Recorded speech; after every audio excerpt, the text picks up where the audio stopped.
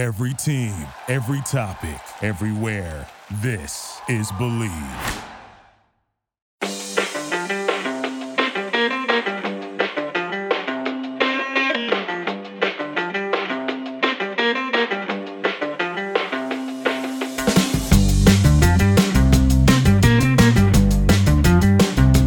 Welcome, everyone, to another episode of Revolution Recap. The Revs, on their sixth game against Philadelphia, finally slayed the beast. They go down to Chester, Pennsylvania, down I-95, and come away with a 2-0 victory when it mattered most in the MLS Cup playoffs. Adam Buksa scored off of a header early in the game, and Tajon Buchanan, a few minutes later, tallied the second goal of the game for the Revs, which ended up being the final scoreline 2-0. The Revs have their best performance of the year against Philadelphia, maybe the best performance of the year in general when it mattered most, and they are moving on to the third round of the MLS Cup playoffs against Orlando later this weekend. I am Greg Johnstone. Joining me today for the second time ever on Revolution Recap, Chris Valukas is back. Chris, how's it going? Fantastic. Not much I can say more than that. Just fantastic, man. Thanks for having me back. Yeah, and you committed to this last week, and so this was not necessarily going to be a happy podcast, but it certainly turned out to be one. So I'm glad we're getting you on for such a happy occasion. And also joining me today, Sean Donahue is back as always. Sean, how are you this evening? Yeah, I don't think any of us were expecting to see the Revolution not only win this game, but win it in a pretty convincing fashion. I think we're all preparing for a end of season podcast potentially, and instead we got a very exciting result from the Revolution, and I would go as far as to say it was their best performance of the season. And I'm looking right now at a stat tweeted out by Alexi, who I'm going to take his word for this because I'm not going to do the math myself, but the last three times a Supporter Shield winner lost in the first round, the team that beat them went on to win the MLS Cup. It was Seattle in 2016 beating FC Dallas, LA in 2012 beating San Jose, and Salt Lake in 2009 beating Columbus. So that's a good omen for the Revs. Yeah, and I know Tom Quinlan had a stat too that this is the first time the Revs have won back-to-back playoff games since 2014, and I added on this is the first road playoff win for the Revs since 2014, which certainly was a very, very good year for the Revs. And so, if you believe in a team of destiny, the last two games certainly have you feeling excited. So, Sean, I'll start with you. What was your key takeaway from tonight's 2-0 win?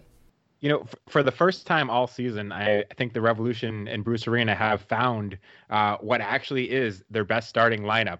And what we saw out there, and yes, that even includes Tajon Buchanan at right back.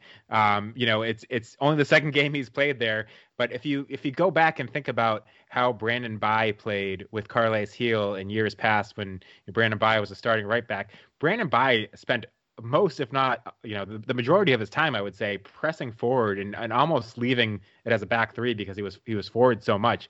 And people talk about it as improved defense, but when he was playing alongside Carles Gil, he was the width and he was stuck forward a lot, and he was absent a lot of times on defense.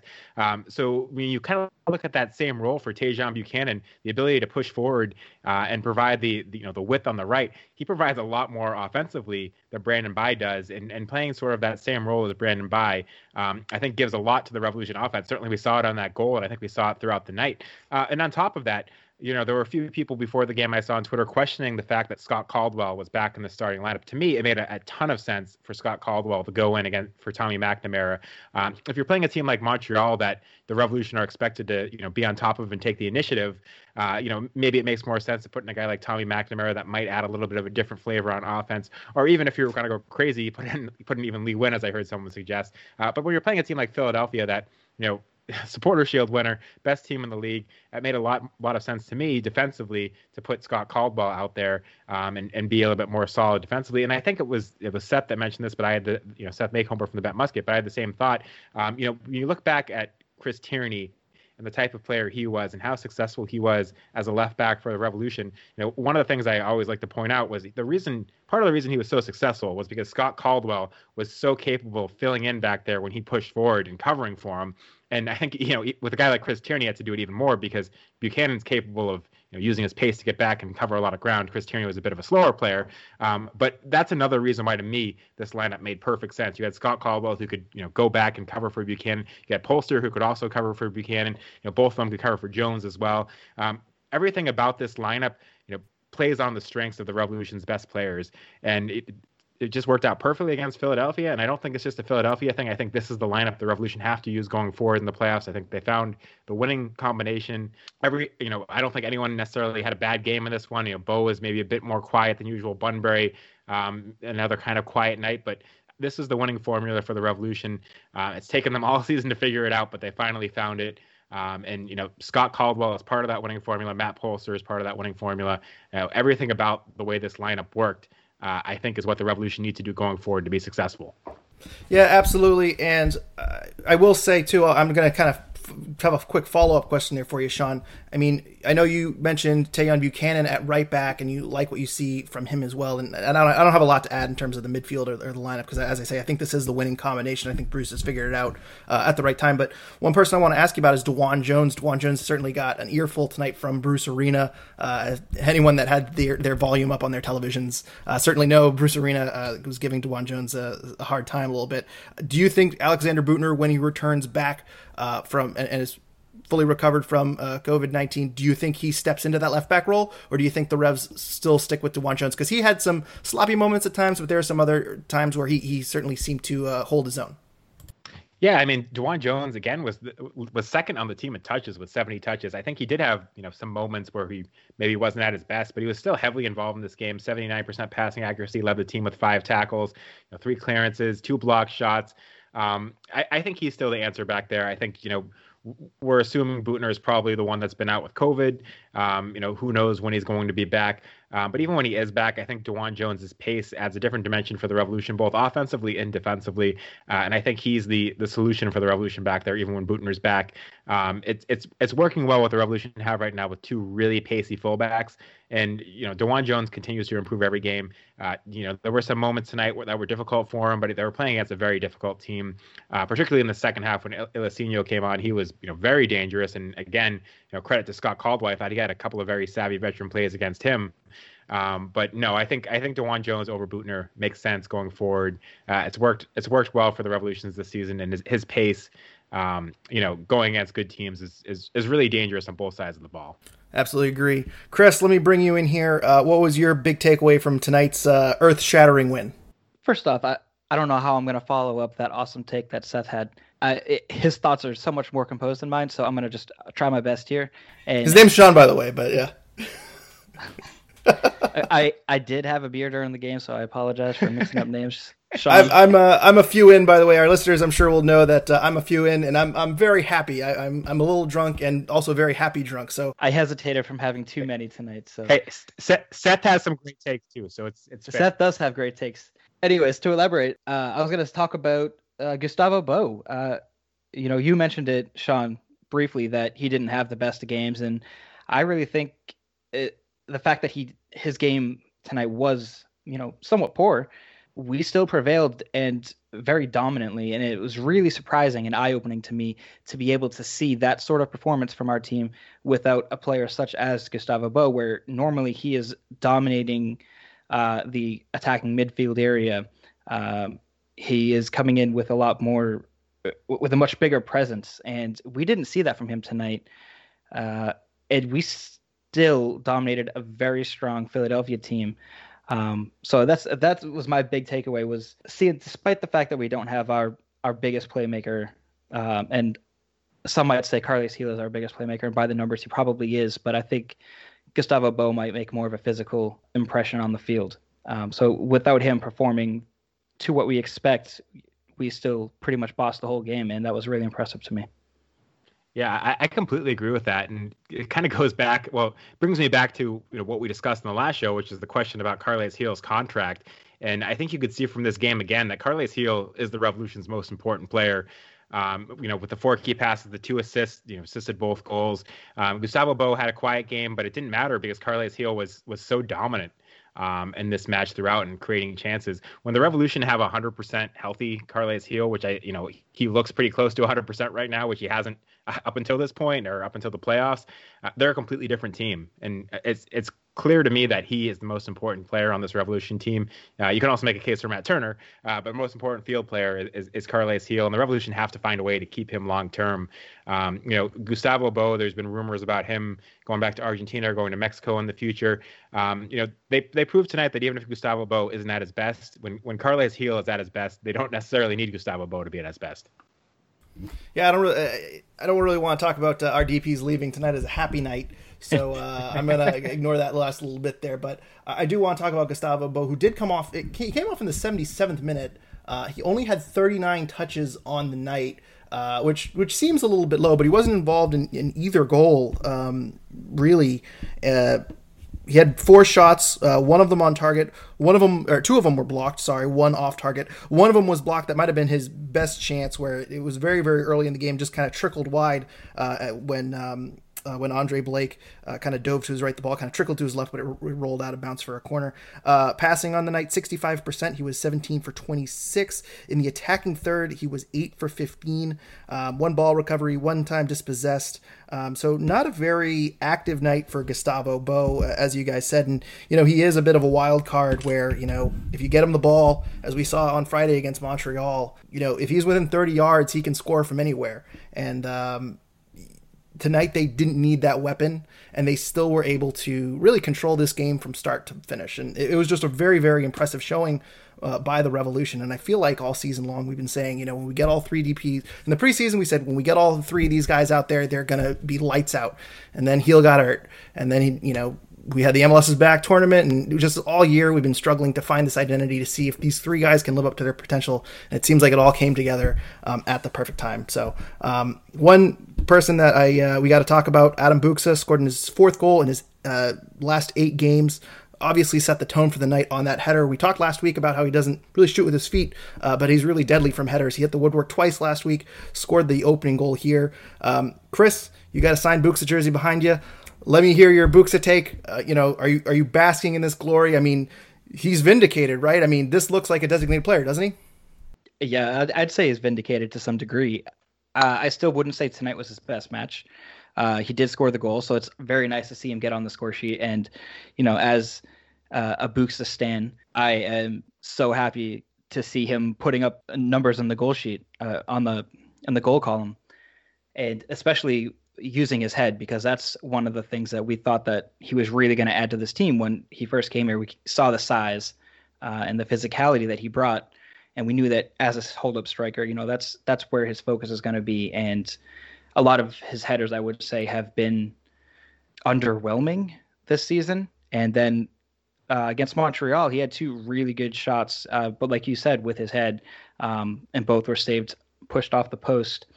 And then tonight he had an excellent header that broke open the scoring of the game. And like I said, I don't think it was his best night tonight by any means. He definitely struggled a little bit with controlling possession in the attack, but he got his goal. He did what he needs to do, and he is definitely around. And I think it's starting to pay dividends. Yeah, I think tonight was one of his, maybe not his best performance, but I think he added a lot to the Revolution offense. And even before that goal, one play that stood out, again with his head, I think it was DeJuan Jones, I might be wrong on that, who sent it across that was probably too long, went past the far post, and Buksa tracked it down, got the header, headed it back right to Teal Bunbury. Bunbury, unfortunately for him, didn't have the best of touches, but he had an onrushing Carles Gil. And if Bunbury had directed that into the path of Carles Gil, I think the Revolution would have been up 1-0 in the 21st minute, even sooner. But that was just one play that kind of stood out to me early on, where Buksa fought to win that ball. And created a good chance for the Revolution had Bunbury handled a little bit better. If I'm picking out guys that maybe didn't have the best of games, I think Bunbury didn't have his best game in a Revolution uniform. He was a bit quiet, and that was one play he probably could have done a little bit better with. But I thought Buksa, despite the fact that his passing numbers weren't great, he finished with 59% passing, contributed a lot to the Revolution offense, and it's nice to see that they finally found a way to make that work, and they finally found a connection between Carles Gil and Adam Buksa, and Buksa seems to be getting more confident. I talked about his decisiveness being a bit of an issue during the last podcast. I didn't see that as much of an issue today, and I thought he again has cemented his spot in the starting lineup for at least these playoffs. Yeah, Adam Buksa really coming through when it matters most, and Carlos Gil with 2 assists, his first 2 career postseason assists today. He led the team in goals, I think, when he first came over to the Revs, and he is such a playmaker. I mean, he really does make Gustavo Bou and Adam Buksa a lot better. And I think Adam Buksa, we're going to see a lot of growth from him when he gets a full season of Carles Gil. Let's move around the pitch a little bit. Let's go to the midfield. Sean, I want to come to you here for a second because we talked about the McNamara-Polster defensive pairing last game. On our podcast last week, we talked about what to do at right back. We speculated maybe Matt Polster moves to right back, and we see Scott Caldwell and Tommy McNamara. We didn't really get that look. We got Tayon at right back, which, again, you kind of alluded to it. You really like him, but I want to talk about the Polster-Caldwell pairing because I think this is it. I think this is the 2 guys you need there in the middle of the field. I think it worked out really, really well. Caldwell does a really nice job of dropping back in possession. He drew a couple of fouls. I know you tweeted out his passing chart of 24 for 26 late in the game. I don't know what the updated stats were, but he did a great job in possession. Polster did a really nice job as well. Give me your thoughts on the defensive midfield tonight. Yeah, I mean, we haven't seen it much this season, but it was great to finally see those 2 guys out there. I think that's the Revolution's, with Luis Caicedo out with that caveat, I think that's the Revolution's best defensive pairing in midfield. It's, again, we've seen at times when the Revolution have tried to play a more offensive defensive midfield pairing, it hurts them on that side of the ball. And when you're in a must-win playoff game, I think that's what you have to go with. Those 2 guys are your most solid pairings defensively. Both of them are capable of covering for fullbacks when they get forward. And when DeJuan Jones and Tajon Buchanan are your fullbacks, they're going to get forward a lot. So it makes a whole lot of sense to me to play those 2 guys together. And I think that has to be the pairing going forward. I know it's not the most glamorous or most flashy pairing. Some people would like to see Lee Nguyen out there as a number 8. I just don't think their lineup is built defensively to, maintain a system like that. And I trust Scott Caldwell more than I trust Tommy McNamara when the key is being solid defensively. And I think it's quite clear that the Revolution, from this game, I think it's quite clear that the Revolution have enough offensive pieces on the field where they can afford to have maybe a more defensive-minded Scott Caldwell. Of course, with that said, I think Scott Caldwell had some nice passes in the offensive third too.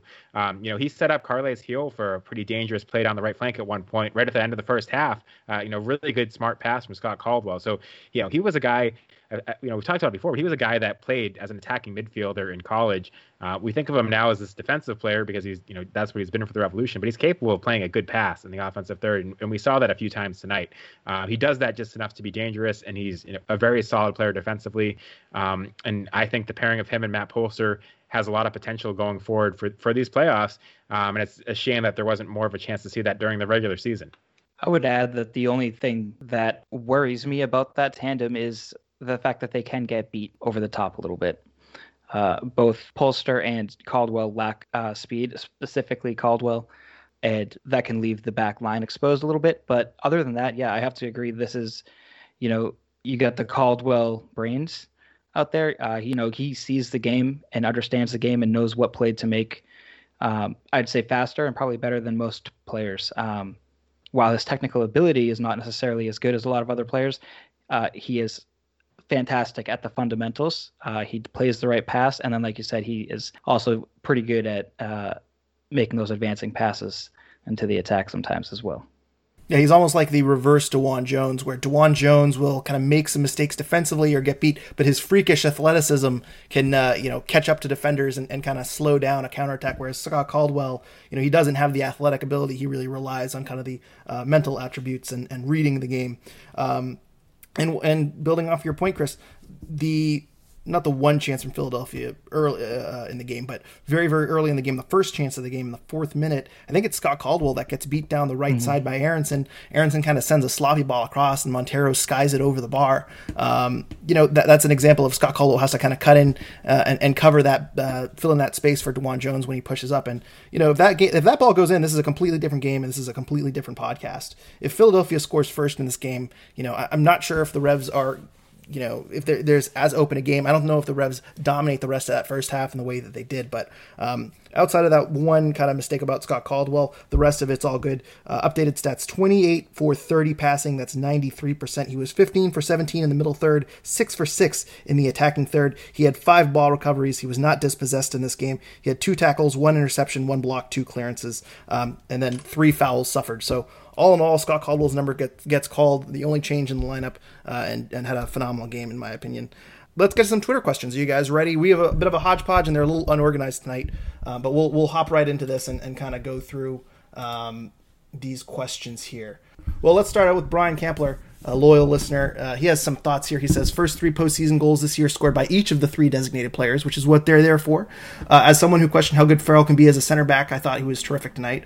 And Gil is so good, even though we know how good he is, he still surprises us with some sublime performances. And a beautiful chip pass. We haven't mentioned that chip pass that hit off the crossbar there. That almost sent me into a frenzy, and that really was a shame that was not finished off or went in. But man, that would have been the number 1 goal of the night, or number 1 play of the night on SportsCenter if that went in. Let's talk about the back line a little bit. Chris, I'll go to you first. Brian mentions Farrell. I thought Kessler had a phenomenal game tonight. It seemed like anytime Kessler was challenged, he really extinguished the attack. What's your confidence level in these center backs? It's pretty high, and I agree with the Kessler comment. Not only was he up to the challenge every time that he was asked of it, I saw him a couple of times even breaking the line to come up and stop an attack before it turned into anything, before the defense was needed. Granted, Philly had a really bad night when it comes to connecting any passes, but that doesn't take away from how good of a performance our defense put in, and a lot of that is going straight to Henry Kessler, and he had another fantastic performance, absolute, defender of the year for the team, the club defender of the year performance. And then to Brian's point, I'll say that Farrell also had a very good game. I'm a very big Andrew Farrell supporter. I think that he is such a good asset to this team, and he can get beat is one of his biggest issues, is that he can make a big mistake and it can usually turn into a goal. And that didn't happen tonight. And, he was very sound. So a lot of credit to Andrew Farrell. He showed off his pace a couple of times, and a solid performance. This defense has really, really shown it all year long. A resolute defense, and they're continuing it right now through into the playoffs against the best team in the league.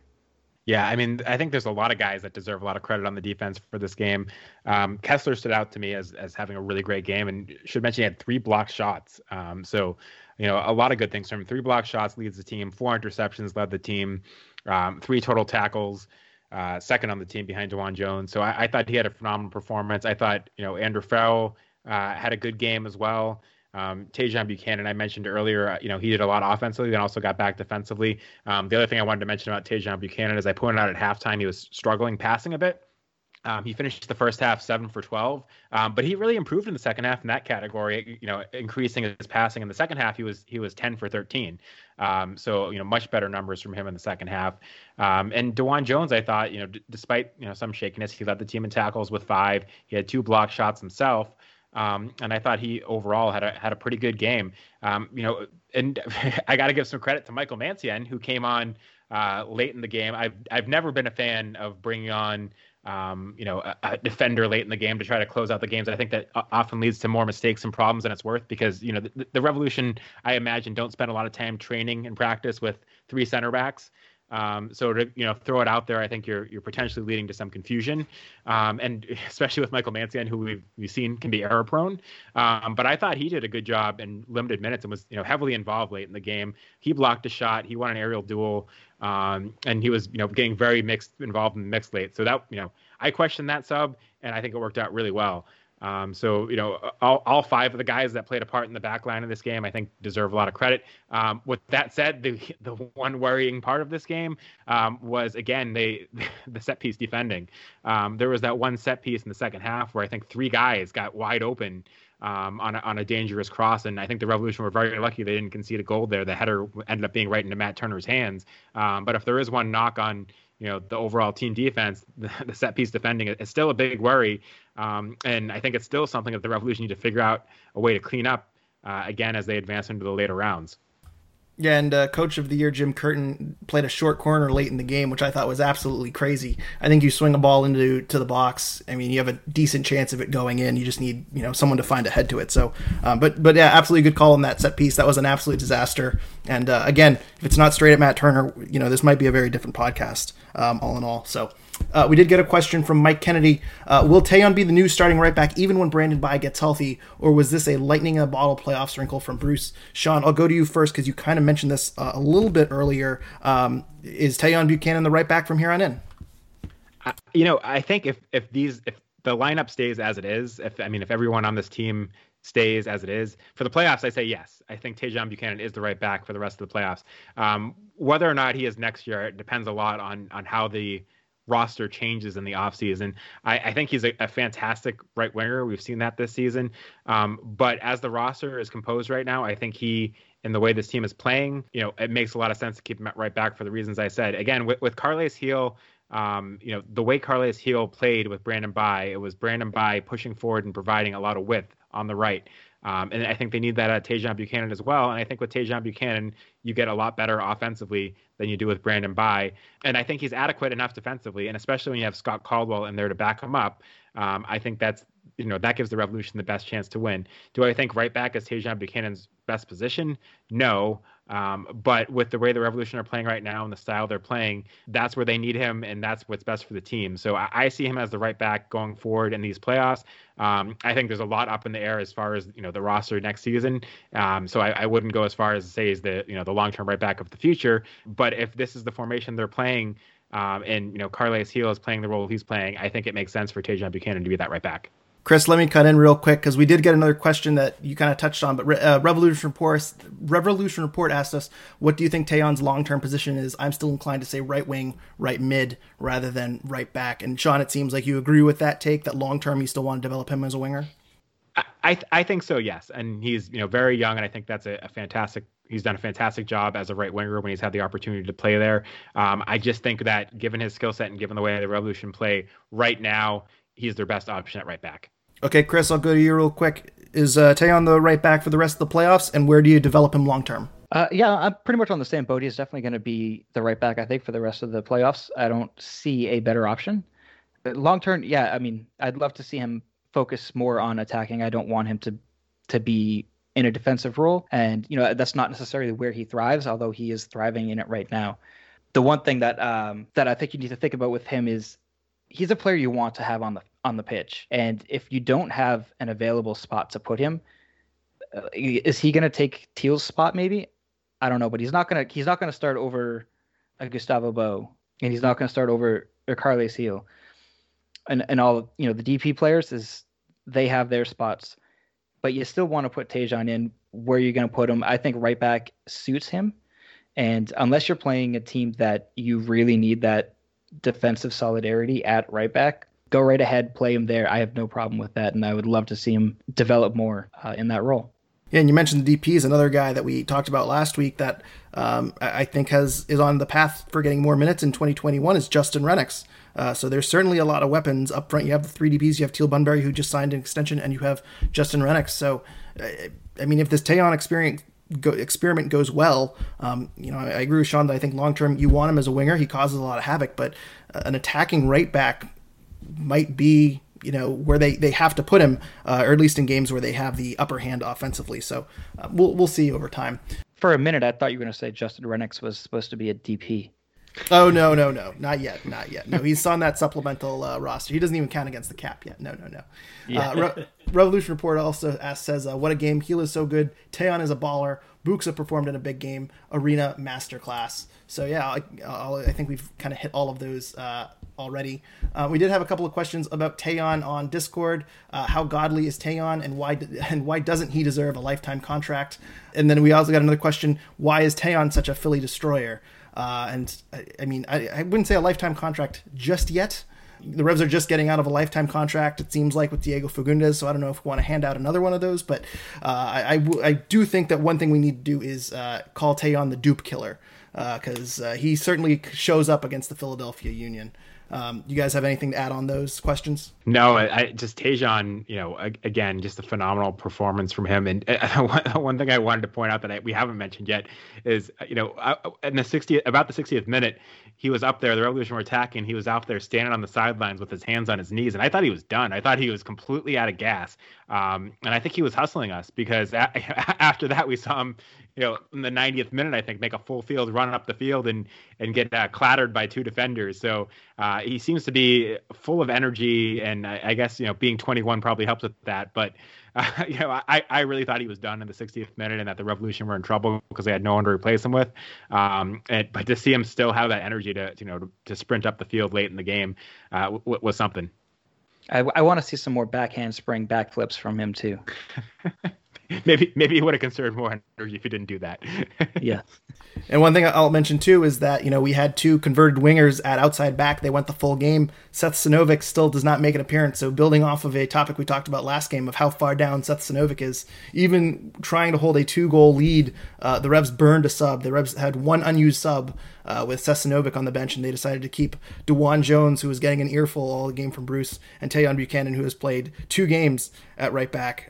They kept them in their spots. So I thought that was kind of interesting and very, very telling on the faith in Seth Sinovic. So Randy LH asks us, how many goals are we going to score when we win the Cup this year? So I think they got at most 3 games left. So let's say 2 each. So I'd say 6. I think that's the math, how that builds out. Truthfully, I haven't looked at the schedule beyond this game because I wasn't too optimistic and I didn't want to get ahead of myself. So I'm going to say 6 with 5 Carles Gil assists. And he also says, what should our game plan be against Orlando? Haven't watched them much this year. What should we be concerned about or prepared for? I don't have any idea how to answer this question. So I'm just going to throw Sean into the fire and see if he can answer it. Sean, what should they do against Orlando? Oh, I mean, first of all, I'm very curious to see the results of the current appeal they have on their starting goalkeeper's red card. Who, if you didn't see the insane game this weekend that went to a shootout for Orlando, where it was absolute madness, where their goalkeeper, who had gotten a yellow card, I believe for time wasting or something, in overtime, got a second yellow card because he stepped off their line. He stepped off his line during the shootout. It was absolutely insane. If you haven't watched the highlights from that one, I recommend it. It's one of the most insane MLS games I've ever seen. The shootout took 22 minutes because the referee had no idea what he was doing. At one point, he was allowing them to sub their goalkeeper, even though they already used 5 subs in stoppage time after Pedro Gallus was ejected. And then they had to go back and undo that, and then a field player had to come in a goal. If there's one thing, this Orlando team is going to be on a high, but it also is probably going to be it's going to be interesting to see how they react to playing a ridiculously long game. And it's going to be very interesting if they're missing Pedro Gallus, who had a very good game due to the red card. I know they're appealing it. I don't know what their chances are of winning it. That would be a huge boost for the Revs to see if he's out of the game. And they got another red card in the game. Ruan, who seemed to want to get a red card with the way he was playing, got a yellow card followed by a straight red card out as well. So they'll be a little bit shorthanded against the Revolution. But they've been one of the surprises in MLS this season. They've been, overall a very good team. They really looked good at the MLS SPAC tournament. And they've been one of the pleasant surprises overall. One of the top scoring teams in the Eastern Conference, second after Philadelphia with 40 goals. They're going to be a tough team. But if you ask me what the Revolution need to do to beat Orlando, I think they need to play the same way they played against Philadelphia. I think if the Revolution go out with that same lineup and go out with that same intensity, they can kind of impose their will against Orlando in a way that they maybe couldn't against Philadelphia, which isn't to say Orlando's not a very good team that's going to cause the Revolution a lot of problems. But I don't think the Revolution should change anything lineup-wise from what they did against Philadelphia when they go into Orlando. Yeah, and to add on that, I mean, there's a couple of pieces that I think you really need to focus on when we're playing Orlando. When you look at the team, it starts with Nani and then Daryl Dike. Those are 2 really electric players for them this year that have really performed. And the reason that they have done so well and gotten to where they are is because Nani and Dike have both overperformed. It's hard to say that Nani is overperforming, but with his age, you expect a decline at some point, and you're not really seeing it. He is controlling the entire attack on that team. And then Daryl Dike, coming from, I think, was it UVA, Auburn, with Henry Kessler. They're both rookies this year, and Dike is lighting it up. And I think that he would have been a good shout for Rookie of the Year over Henry Kessler. I'm not going to say he would have got it, but he's definitely a talented striker that we're going to have our hands full. And then, they also have a lot of pace that you have to worry about. Players like Benji Michel that can really hurt you. So as we could bring a similar lineup to what we had tonight, where you have, the outside backs with pace, Buchanan and Jones. I think that's going to really be useful and helpful. It's something that we're going to really need to contain a very, very strong attack. And to your point on the goalkeepers too, I mean, are we going to see Pedro Gallesi? Are we going to see Brian Rowe? Both keepers are very good. Obviously, Gallesi is a much better goalkeeper, but even if we have Brian Rowe, he's still a very good shot stopper and an MLS veteran, so we shouldn't think that we're going to get any sort of one up just because Brian Rowe is in net instead of Gillespie. But that's my report. I'm trying to quickly pull up expected goals from goalkeepers to see where these two are and if they're very far apart, and I'm just not quick enough to do it. So I'm going to have to let you guys down on that one. But either way, that might be a very big miss for Orlando. But as you say, Brian Rowe is a very capable backup keeper. So it'll be an interesting game. We did get a question from JW on Twitter. He says, how far can this team go? If they keep playing like they did tonight, I could see them making a deep run. We also got a question on Discord saying, is it coming home? Which I don't know if it's technically coming home if it's never been here before. But that's, technicalities. But either way, I mean, where are we in terms of the playoffs? The bracket is busted. Toronto's out. Philadelphia is out. It seems like the East is wide open. We got Orlando, we got Nashville, and now New England. Wide open East. Chris, what are your feelings? How far do you think this team can go? You don't want me to answer that because... You got the Buxa jersey behind you. Buxa is going to lead us to glory. Say it, Chris. Buxa will lead us to Eastern Conference glory. I am not confident that the Revs can win MLS Cup this year. I think that the teams out west are very talented, the top teams, and I think whoever makes it to MLS Cup from the west is going to win it. But I think that the Revs, I don't know why we can't make it to MLS Cup, and why can't we shock the world and or at least shock the United States, I guess. Yeah, Revs can make it to MLS Cup. I'm not confident that they can win the Cup. I'd love to be wrong because 6 losses in MLS Cup is just too much. Too much pain for one franchise, I say. Sean, give me a little bit more of a rosier outlook here, please. Yeah, I mean, you look at the teams in the Eastern Conference that, I thought the Revolution would have a very, very difficult time beating, and that's the Philadelphia Union, who they've now beat. And Toronto FC, who, on paper have probably the most talent in the East, even though they haven't always shown up this year, they still finished second. Toronto got destroyed. I mean, they lost 1-0, but they were really outplayed by Nashville today and were knocked out. That was, kind of a shocking result to me. And the fact that the two teams that, to me, were the most dangerous in the East are both out now. I don't see any reason why, the Revolution are right in there with everybody else. I think Columbus is probably, I would give Columbus the slight edge as the favorite in the Eastern Conference. Columbus has only lost 1 game at home all season. Of course, Philadelphia hadn't lost any. And Columbus, now is the top remaining seed, will get to play home the rest of the way. So if I'm handicapping the rest of the playoffs, I think Columbus is the favorite. But I see no reason why the Revolution, who have been one of the best road teams in the league all year long and been a better road team than a home team, can't go into Orlando and pull off an upset there. And I don't think Columbus is unbeatable either. So I think this Revs team is very much capable of going to MLS Cup. And we talked about it last week on the podcast, or the last less than a week ago, I guess, because it was a Tuesday game or a weekend game, Friday game. I've lost track of these things. What is time? But we talked about in the last show, COVID is really rampaging a lot of the teams in the Western Conference. The Western Conference didn't have a particularly great year overall. None of the teams there ran away with the league the way that Philadelphia did.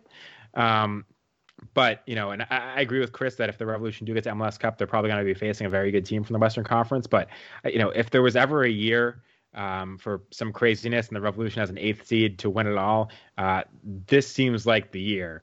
A lot of the best players are, have been getting hurt, have been getting COVID. So many wild, crap is happening in the league this season. That, now that the Revolution are past Philadelphia, which I think was the biggest mountain for them to climb in the postseason, I don't see a reason why they don't have just as much of a chance as anyone else at this point to go on and do something special. Yeah, and some people say that there might be an asterisk associated with the MLS Cup, and I just want to say that those people, I disagree completely. I think fair is fair, and we're all playing under the same rules. So if the Revs go to win the MLS Cup, there is there's no asterisk, and I just wanted to throw that out there really quickly. And one more thing too, Sean, you mentioned that Toronto got outplayed by Nashville pretty heavily. And while that is a pretty big upset, and I was very shocked because Nashville should have won that game 4-0.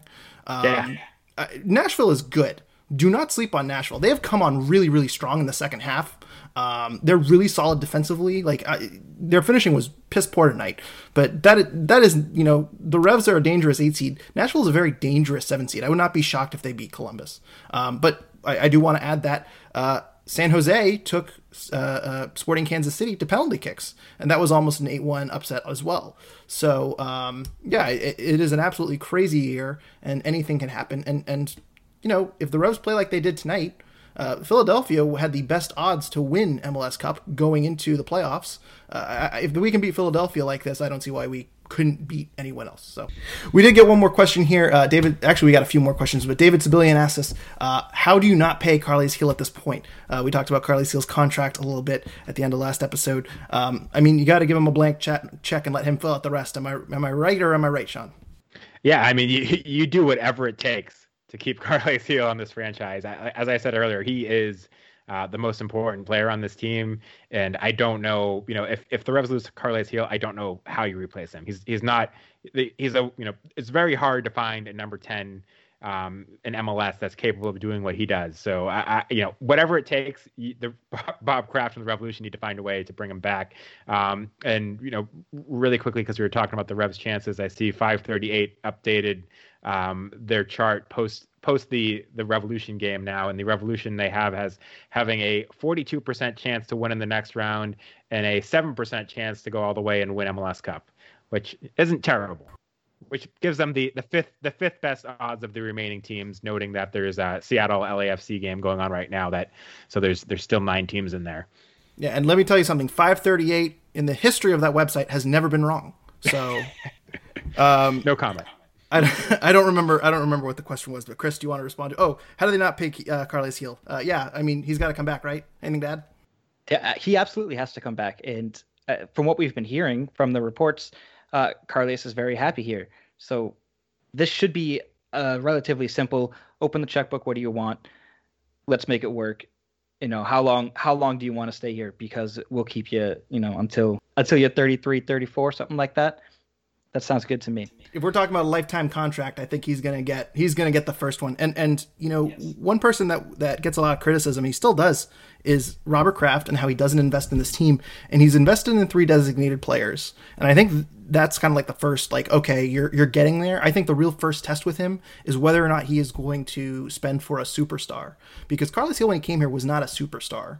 He is a superstar now. And he there is no restraint. There's no TAM.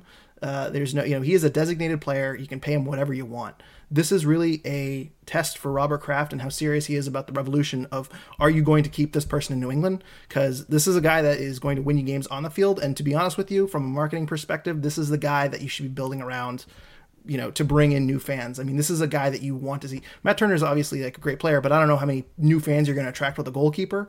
Carles Gil is a name that I think you want the casual Boston sports fan to know in the next 2 to 3 years. Yeah, they had Jermaine Jones, who was a super influential player, and they let him go. And it made sense because Jermaine Jones was an older guy at that time. It turned out to be the right decision. He was aging. His injuries were beginning to affect him. He was about to turn 35.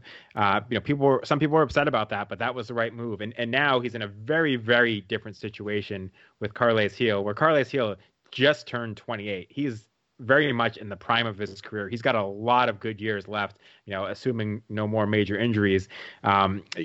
He's a guy that the Revolution, unless there's some team in Europe that, unless Carles Gil really wants to go back to Europe and there's a team out there pressing hard to get him, and that ends up being the reason that he, doesn't re-sign for the Revs, Bob Kraft better do whatever it takes to bring Carles Gil back, because this is a franchise player. This is a guy that can take the Revolution can go as far as he can take them. He's just so important to this team. And again, you have to come up with a completely, as we've seen this year when Carles Gil's been out, it doesn't really work what they're trying to do without him. Yeah, absolutely, and well said. We've got a couple of more questions, not very serious questions, though, so we can blow through these really quickly. Friend of the program, Chris Creighton, says, why does Bruce yelling at people make me smile? I thought Bruce was a little more humorous today. I think when Bruce in a good mood yelling is a lot better than Bruce in a bad mood yelling. But any thoughts on Bruce Arena? He was again mic'd up today. Any thoughts on Bruce going crazy on the refs and DeJuan Jones? That's going to be one of the few things that I miss when COVID's over.